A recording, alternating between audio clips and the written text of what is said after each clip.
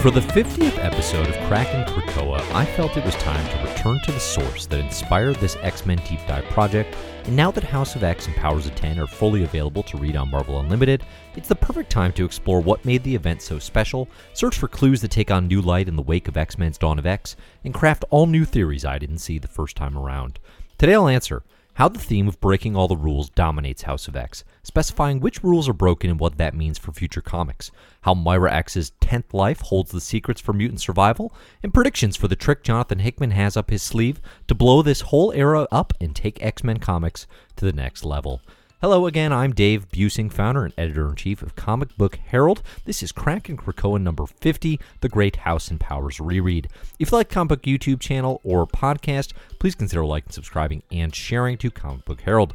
Links to CBH channels, including new uploads to IGTV and Patreon support, are included in the show notes. And to those of you who've been around for all 50 episodes or just a handful, thank you very much for checking out this content. It's been a new ride that has really gotten dedicated since the launch of House and Powers, so I wanted to return there to the source again for this 50th issue. Spoilers for Discuss Comics and many Dawn of X comics that have followed are coming in this deep dive into theories. The quote, "We have to break all the rules," becomes the apparent theme throughout House and Powers, but it helps to elucidate why that's necessary. What are these rules that need to be broken, and how are they identified? In other words, who here is the rule maker? This is where Moira MacTaggert and the revelation of Moira 10's 10 or 11 lifelines changes everything.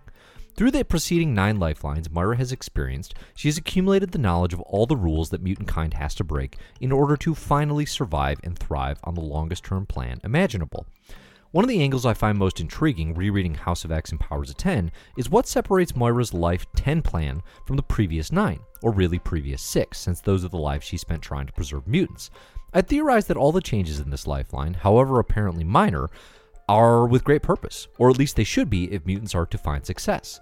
This is a big reason why I find Powers of 10 so utterly compelling on rereads, as visions of future lifelines in year 100 or year 1000 are full of attempts at mutant triumph only to be met with defeat after defeat. It's essential to remember throughout the Dawn of X that Moira's 10th life, what may be her final chance at all this, isn't a stab in the dark. It's based on literal lifetimes of failure. Radical shifts are necessary to succeed. Otherwise, as Emma Frost puts it, what's going to make it different this time? What exactly has changed? Rules. Number 1. Mutants are exterminated, regularly over and over, and they mostly stay dead. As Professor X says at the end of House of X number 4, every victory, ash. Every triumph, defeat. They've murdered so many of us the world has grown used to it. Culminating in the dramatic resolution, no more. Also a deliberate inversion of Scarlet Witch's decimating no more mutants in the wake of the House of M event in Marvel Comics circa 2005. So in Life 10, how do Moira, Magneto, and Professor X plan to break this rule? The first significant measure is taken in House of X number 5, when the recently deceased X-Men lineup that blew up Project Orcus's Mother Mold and apparently stopped their plans to eventually activate a Nimrod are all resurrected in an emotional ceremony in front of Krakoa. Resurrection protocols are promptly explained, and long story short, a combination of Cerebra's essence backups of all mutant kind, Mr. Sinister's genetic base, and the Mutant 5 combining their powers create an all-new scenario wherein all mutants can be brought back from confirmed deaths. We've also seen in X-Men number 7 how the Crucible will restore depowered mutants. Hickman's vision for X-Men pulls no punches with the great pretender Wanda Maximoff, longtime Avenger and more recent fake mutant, responsible for depowering nearly 1 million mutants in the post-House of M-Day decimation. In order to rectify this injustice and restore mutants to their powered abilities, mutant kind avoids suicide or euthanasia in favor of a Roman gladiator arena sword fight with Apocalypse, at least in the initial example we've seen in the Dawn of X. Mutants have to fight for their birthright, and in so doing, earn the gifts of death and resurrection on Krakoa. Digging into the details of resurrection, it's not just the fact that resurrection is an option on Krakoa, it's the specifics of the 5 that perform these resurrections, in particular the inclusion of Proteus, the son of Moira MacTaggert, that has me particularly interested on this House and Powers reread. I'm going to come back to this for the final rule breaking as well, because I'm pretty fixated on the theories and possibilities here, but for now let's just consider the following. I'm positing that Proteus is new to Lifeline 10. from Moira's journals in Powers of 10 number 6. If he wasn't present in Life 9, this would confirm, in theory, that the Krakoan nation-state existed in Moira's 9th life, but without resurrection protocols. They would have lacked the proper reality warping abilities. Plus, Moira's journal indicates this idea stems specifically from Charles Xavier in Life 10. Likewise, Moira's 5th life, in which she embraces Xavier's dream and they move mutant kind to a protected habitat away from humans, is very similar to Krakoa, or really Genosha, Utopia, any of the mutant getaways attempted over the years in X-Men comics. It makes sense to me that a key difference would be the addition of Proteus and the 5 and resurrection protocols. Notably, Lifeline 10 is the only one to call out Moira marrying Joseph McTaggart, which, given the awfulness of that pig, is a huge why would you do it otherwise. And giving birth to Proteus in Moira's 31st year, again, it's the only Lifeline that calls that out. This alone doesn't mean the events didn't happen in any of Moira's other lives, but coupled with the journal entry, it certainly gives the implication that this coupling is a first, and that it's done entirely because Jo provides a genetic match for the birth of a reality warping mutant. Again, after her first life, Moira doesn't take time to have kids. She's on a mission. This is a cold, calculated decision to fulfill the potential of mutant resurrection and perhaps much, much more. Stick around to the end to see what I mean by that. And finally, on this first rule of breaking the cycle of death of mutants, not only is the sting of death systematically alleviated, but the limits of evolution are very likely completely upended. This will be especially important when we get to rule number 3, but the process of resurrection allows for mutants to come back with enhanced power sets, performance levels greater than the ones they had prior to death, and eventually all sorts of custom modifications. This is teased in both the event data pages and again in X-Men number 7. The ability to resurrect mutants with Omega-level power sets added to their own is a game changer if and when mutant kind can get there. Rule number 2, Schism. Mutants are never truly together, always butting heads over plans and approach and philosophies. Professor X dreams of peaceful coexistence with humans, Magneto dreams of mutant domination and war, and Apocalypse dreams of weeding out the unworthy and unfit. The list goes on and on. Breaking this rule requires unity. As Professor X tells Magneto, apart we always lose. We believe it's only together that you and I, that all our peoples can survive. They've had peaceful moments, sure, but this is true no turning back togetherness. Even with this knowledge, the road to unity is full of complications. Whether it's Moira and Charles losing Magneto in 1991's X-Men number 1 to number 3, or even broader differences of vision between Professor X and Magneto throughout all of X-Men history, it can be easy to undersell the complexity of actually bringing all mutants together, something that has clearly taken years in X-Men comics history. Whatever the path though, Moira's lifelines, mutant kind is never united like they are in Life 10. After all, one of Apocalypse's first moves in Life 9 is to kill Xavier, and later Magneto. Likewise, Moira's lives turn to the various leaders in turn, Professor X in Life 5, Magneto in Life 8, and Apocalypse in Life 9, rather than this final call to combine their efforts. It's not like the X-Men have never teamed up before, with quote-unquote villains. God Loves, Man Kills stands out as a personal favorite example, but this instance stands out because of the scope of the alliance, truly all mutants, and because it's clearly a summation of Moira's learnings rather than another individual approach. Rule number 3, this is the big one. We always lose. This is Moira's hardest learned truth and the hardest rule to break because it is, in reality, the entire ballgame. Nimrod will ascend. Rise of machines and post-humans is inevitable, and evolutionary biology cannot compete. Mutant kind just can't stop losing. In truth, we don't yet know the final answer to breaking this rule, and we won't until Jonathan Hickman decides his years-long plan for X-Men has reached a finale. Nonetheless, there are enough clues in House of X and Powers of 10, plus preceding years of X-Men stories, to theorize ways to break the chain of Lost. I'll start with some of the simpler ones and work my way up to the more expansive theories. In the wake of Powers of 10 number 6, revealing humanity's genetic engineering and post-human state are an even greater long-term enemy than previously thought, the librarian asks Moira X number 6 and Wolverine what happens when humanity stops being beholden to its environment. My takeaway from that and the statement that evolution is no match for genetic engineering is to flip the question. What happens when mutants stop being beholden to evolution? To me, this sounds like Mr. Sinister's entrance music. I'm hearing Robin's Dancing on My Own. I don't know about you.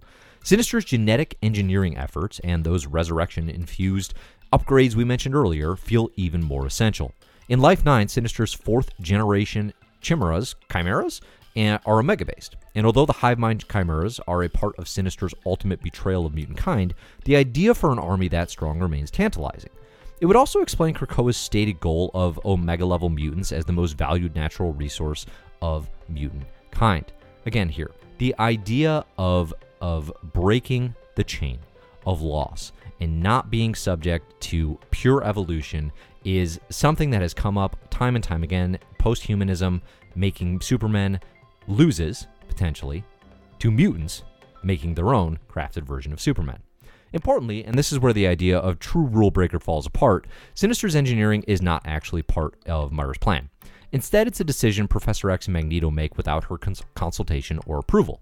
Again, from Myra's journal entries, it's clear she disapproves, perhaps understandable, given Sinister's betrayal of mutants and the lingering thought that her lifeline with Apocalypse might have worked, but for Mr. Sinister. Okay, 2 more quickfire theories for how mutants break the losing rule. Could Okara be another game changer? In the timelines of Myra's lives, only Krakoa is mentioned. For example, the mutant nation state that exists in Life 9 but falls 30 years after the first generation of Sinister mutants. Presumably, Apocalypse and Myra rescued the first Horseman from the same fate as described in House of X number 5, in which the islands are separated, but the fall of Krakoa later isn't the fall of Okara. This could easily just be convenient naming. Chicagoans still refuse to call our largest building anything other than the Sears Tower after all, but it could be more. Perhaps making Krakoa whole is way more meaningful to mutant-kind's success than we yet realize. Likewise, the idea of mutant leverage is truly unexplored in our knowledge of Myra's past lives. Krakoa's life-changing, and in some cases life-extending drugs for humanity could be everything from new ideas that buy time and resources to part of a plot that ensures humanity can't rise up to post-human achievements. Krakoan flowers could also be a trick Myra's pulled before. We simply don't know yet. This is also where we really start to tap into the following quote from Myra. There can be no precogs on Krakoa. We will not tolerate mutants who can see the future. What is it exactly that she's so terrified of mutants discovering? Regardless of the answer, we're definitely not done with these questions of leverage and the purpose behind them. I was struck rereading the comics that on the mutant diplomacy data page, Wakanda's status for rejecting Krakoa's drugs is both unique, they do not need mutant drugs, and colored in red, a coloring choice so far only utilized for absolutely game-changing turning points in the Hickman era of X-Men. My first thought is a competing drug war from Wakanda that brings the nation into conflict with Krakoa. A Wakanda-Krakoa war sounds very much like the type of Marvel event that could be on the horizon, but it's likely something far more inventive, and I have to admit that's very, very exciting. With all that said, let's now get into the 3 biggest theories for how Myra and mutants are planning to break the chain. Cue Fleetwood Mac on your soundtrack.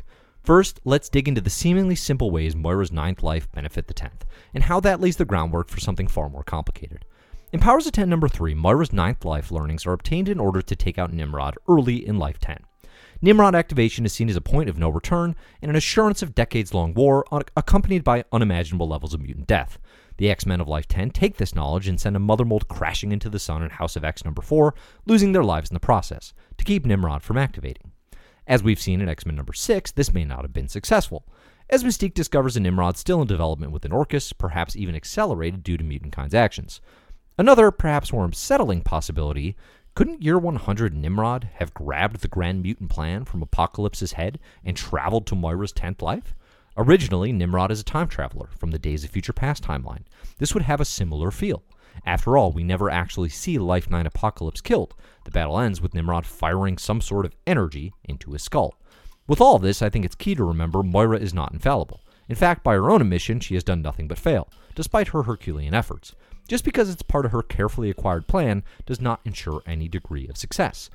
Speaking of traveling across time and space, the real rule break could stem from travel across Myra's lifelines. In Powers of 10 number 6, the librarian explains to Myra and Wolverine that by existing outside of space and time, a Dominion, essentially a godhead composed of interconnected black holes, could see outside of all Myra's lifelines, effectively retaining their knowledge, status, and power, regardless of Myra's death and start of a new lifeline. Earlier in Powers, could Deathseed Zord, Rasputin, and Omega from Life 9 have traveled similar routes via black hole?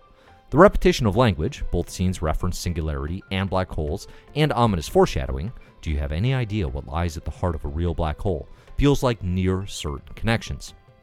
Maybe Moira did scheme for Rasputin to enter the black hole with Zorn, and bringing her 4th-gen Chimera DNA through to Life 10 will advance the cause of mutant genetic engineering without any need for Mr. Sinister.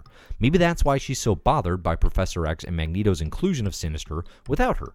Although I'll admit there, why not just tell them this part of the plan, if that was the case. It's dense and full of complex science fiction in the hands of Hickman's Kree Supreme Intelligence Master Brain, but I really think there's something to this, and it would be a game-changing shift in Moira's 10th life were they able to have these allies essentially outside the scope of Moira's 10 lives in traveling via black hole. Plus, consider the unknown logistical status of things like Sabretooth's exile and Krakoa's no places. The undefined science of either option presents the possibility for connection to alternate life black hole travel, or even better yet, as a handful of eagle-eyed Kraken Krakoa readers have suggested to me, a future Exiles comic book starring Rasputin, Deathseed Zorn, Omega, and Sabretooth, and perhaps a few add-ons. Considering the original early 2000s Exiles written by Jed Winnick was one of my favorite, mostly mutant books from the early aughts, I love the ways this could weave into the narrative of Hickman's X-Men moving forward.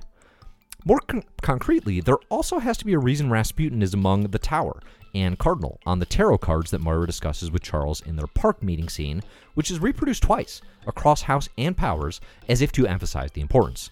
Look at the language used for Rasputin's card. See the magician, the metal metamorph, the great sword, and the girl with 1 foot in 2 worlds. We've seen plenty of the recurring tower across a variety of places, including the Powers of 10 home of Nimrod the Greater, and in X-Men number 7 is the Cathedral of Nightcrawler on Krakoa. To my mind, next up would be the re-emergence of a character with 1 foot in 2 worlds, or in this case, perhaps lifelines. The second major theory for mutants breaking the we always lose rule is hidden in plain sight, to the point that it's almost too easy when you start thinking about it. In Powers of 10, the X-Men Year 1 is the dream. In Year 10, where we are in the present-day Krakoa story, is the world. Thing is, the world has major meaning in X-Men comics, and I'm increasingly thinking that applies to Hickman's narrative. What is the world? In short, spoiler, it's not short.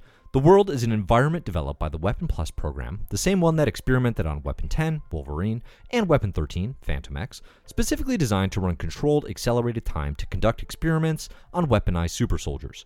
Most frequently developed weapons are for the purposes of winning the war against mutants. We're introduced to the world in the pages of New X-Men during the debut of Phantom X. The way the pieces add up here is kind of thrilling. Grant Morrison concept? Check. Phantom X, last known owner of the world, giving up his body to Xavier prior to Hoxpox in the Charles Soule written Astonishing X-Men? Check. Trying something new by worlding out a Krakoan nation state and then watching the professor move his findings to reality? Why not? To me, this feels like the big button Hickman keeps talking about in interviews when he talks about the next stage of things and how there are deliberate plans to blow up the status quo whenever the Dawn of X hits a wall. I think it's very conceivable the X-Men are in some form of the world right now, perhaps without their knowledge or consent, hence the secrecy from Moira and company. The ambiguity of the Powers Year 1, Year 10 could be explained by world time as well. For example, Year 1 is both Moira meeting Charlie and Moira and Charles visiting Magneto at his Bermuda Triangle Island M, likely after Uncanny X-Men number 150. This makes sense too because they're waiting for that post-Kitty moment when he starts to soften. That post-Kitty moment being Magneto views a seemingly dead Kitty Pryde and sort of the process of him becoming allied potentially with the X-Men, sort of an anti-hero begins. If this is all meant to be a literal Year 1, it's cramming a little less than 20 years of X-Men stories into their first year. More importantly, this also completely fails Moira's timelines, where we're told Moira meets Xavier at age 17 and they recruit Magneto when she's 43. While Year 1 can still easily just be a category rather than a literal year, I also think it makes a great deal of sense if we're working within accelerated world time. Phantom X describes time in the world as liquid, which is frankly a gift to Marvel creators and editors exploding and exploring as much continuity as House of X and Powers of 10 attempts. Another consideration here is how the Children of the Vault rival and threaten work within the world. In X-Men number 5, Professor X refers to the Mike Carey and Chris Bachalo creation as their greatest threat, which frankly makes more sense when you consider the Vault and the world are very much two sides of the same coin. Here's a Morrison selection on the world from New X-Men number 142. Splicing human genetic material with Sentinel microtechnology, we're then able to sculpt the resultant strains through high-speed real-time scenarios using artificial evolution technology. And here's Hickman on the Vault in X-Men number 5. Time flows different inside the Vault. The ideas behind it is essentially the same as the world, that out here in the real world, time moves at its normal pace, but in there it's accelerated. The difference between the two is that the world is evolutionarily based. The Vault, however, is something else entirely. Human adaptation along technological lines, not evolutionary. The slight differences between the two are eerily similar to the distinction Librarian makes between posthumans and mutants in Powers of 10, number 6. Speaking of, Moira's death is a liability. When she dies, the lifeline seems to end. I can't quite get my head around the timey-wimey logistics here. Does this mean she has to be eternal? But this is what she tells Magneto and Professor X in Powers number 6. The world allows a test site to work around that, while simultaneously leveraging the adaptive technologies the Weapon Plus program was integrating into human subjects in order to win their perceived mutant-human war. It works quite well. Rules are made to be broken. In anticipating where the future of mutant kind might be going, the key question still remains, what hasn't Moira tried? That's why my final theory, and the one I'm most excited about, centers around reality itself. Legion and Proteus are particularly fascinating, because the entire purpose for their birth appears to be ways for Moira and Charles to produce reality-altering mutants. To reiterate, after determining their lack of a mutant with the ability to tweak primal matter and give reality a push, Moira, quote, finds potential matches for both Charles and herself to produce such a mutant. If we're looking for ways to describe gray morality and cold and calculating, I think produce such a mutant to describe your own children is pretty spot on. The reality, pun intended, is that Legion, David Haller, and Proteus, Kevin McTaggart, aren't just mutants, they're Omega-level mutants. That means Charles Xavier and Moira's kids account for 1/7 of the known Omega-level mutant population. That's an enormous percentage, and not a coincidence, which leads me to believe both are intended for much greater purposes to come. The question, of course, is what those purposes might be. One element that really sticks out to me is that Legion, at various times in X-Men history, has been responsible for 2 such monumental disturbances in reality that they cause their own new alternate reality. Age in X-Men comics. For Legion, his actions in Legion Quest, aka trying to kill Magneto in order to create a path for his father's dream, lead to the Age of Apocalypse. And later, his powers create the Age of X. I won't sink too deep into this, but it's also fascinating that in Age of X, Legion's mind manifests in alternate Moira McTaggart, at the time presumed deceased, as his proxy in this all-reality. He's worthy of his own deep dive, but Legion's the son of Charles Xavier, raised for a time on Muir Island by Moira, and his Omega-level powers are some of the most extreme in all Marvel. There's no way he doesn't play a role in the plan here. For my money, I'm ready for any of the following. Age of Moira, though I think The Moira Millennium sounds better, Age of Sinister, or Age of Destiny, and I quite like that final name. Speaking of Destiny, again, worthy of a solo deep dive herself, but Legion and Destiny have a surprising connection in X-Men as well.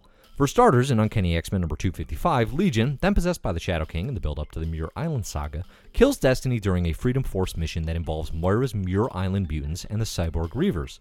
The act results in some sort of psychic merger between Destiny and Legion. In an X-Men number 38, Destiny appears to Legion in a dream to tell him if the dreamer rises, perhaps redemption is not far off. Legion's interpretation of this message is that Magneto blocked Charles Xavier from fulfilling his dream of mutant and human coexistence, and he attempts to take out Mags, setting off the Age of Apocalypse as the inevitable result. It is possible, though, that Legion misinterpreted Destiny's words, and that actually it was Moira's actions, breaking Charles Xavier early in his life, that kept the dream from being fulfilled. Given their tense, fatal encounter in Moira's third life, Moira and Destiny more or less can't coexist, to the point that Moira says there can be no precogs on Krakoa. In addition to Mystique's clear plans to bring Destiny back, the Legion and Destiny connection remains another possibility around this to throw a wrench in Moira's grand plans. Of course, Legion isn't the only mutant with reality-warping power sets we haven't seen much or any of yet. Other mutants that break all the rules include Nate Gray, who of course we saw most recently in yet another age, the Age of X-Men, so he has that potential as well. Scarlet Witch, yes, I know, but of course the one who spawns the House of M and of the decimation of mutants. Onslaught, lot to dive into there. Mr. M, an Omega-level mutant. Mad Jim Jaspers from the Alan Moore written and Alan Davis drawn Captain Britain stories, and Jamie Braddock, who we have seen, and finally, Franklin Richards, who we have seen a bit of as well. And I'm sure plenty of others, and I'd like you to nominate some in the comments here on the YouTube channel if you have thoughts.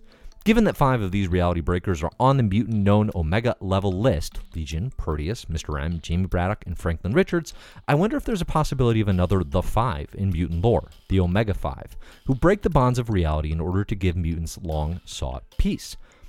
At the end of the day, the only thing I'm certain of is we can expect major shifts to the already shifted status quo developed in House of X and Powers of 10. Hopefully, by defining the rules of mutants and the need to break them, we'll at least have an inkling of what we can expect when the time comes. On a final note, here's a list of some of the biggest questions or items we still haven't really seen developed in the Dawn of X that I'm looking forward to. I'd love to hear what's on your list as well, again in the comments here on the YouTube channel or at Comic Book Herald anywhere online. Mars, what are the mutants doing on Mars? Namor, what are the mutants' connections to Namor, and what did he mean when he told Professor X, come to me when you really mean it? How does Moira's sixth life get her to the point in the distant future that she's still alive in the year 1000 landscape? Dominions, black holes, and hard science fiction, I talked about them a bit, but there's a whole lot more to do there, especially with the Phalanx. No places. What are Krakoa no places, actually? And that red Wakandan diplomacy I mentioned, ain't no way. That's the last we heard of that. Thanks to everybody over on patreon.com/comicbookherald for supporting the site and the show and making things like 50 episodes of Kraken Krakoa possible. Have a new patron in the Mysterious Benefactor tier this month. Thank you, Eric Hodges, Jeff Zacharias, Trey Conrad, Jesse W., Slatron, Robert Mickelson, Professor Pride, and Steve Brennan for your Mysterious Benefactor support. And thank you to everyone over on the Patreon for supporting Comic Book Herald. I'm Dave Busing. You can find me at comicbookherald.com, at Comic Book Herald, anywhere online. Look for the Best Comics Ever and My Marvelous Year podcasts for episodes in podcast form. And of course, I hope to see you around Kraken Krakoa in the future. Leave your comments, theories, and thoughts. I want to keep them coming. Been seeing a lot of great stuff on the Kraken Krakoa videos here on the YouTube channel as well. So leave your thoughts in the comments. I'd love to know what you think. Hopefully you were able to participate in the reread of House of X and Powers of 10 here as well, and are staying safe and enjoying some comics where you can. Thanks everybody for your support and for listening, and as always, enjoy the comics.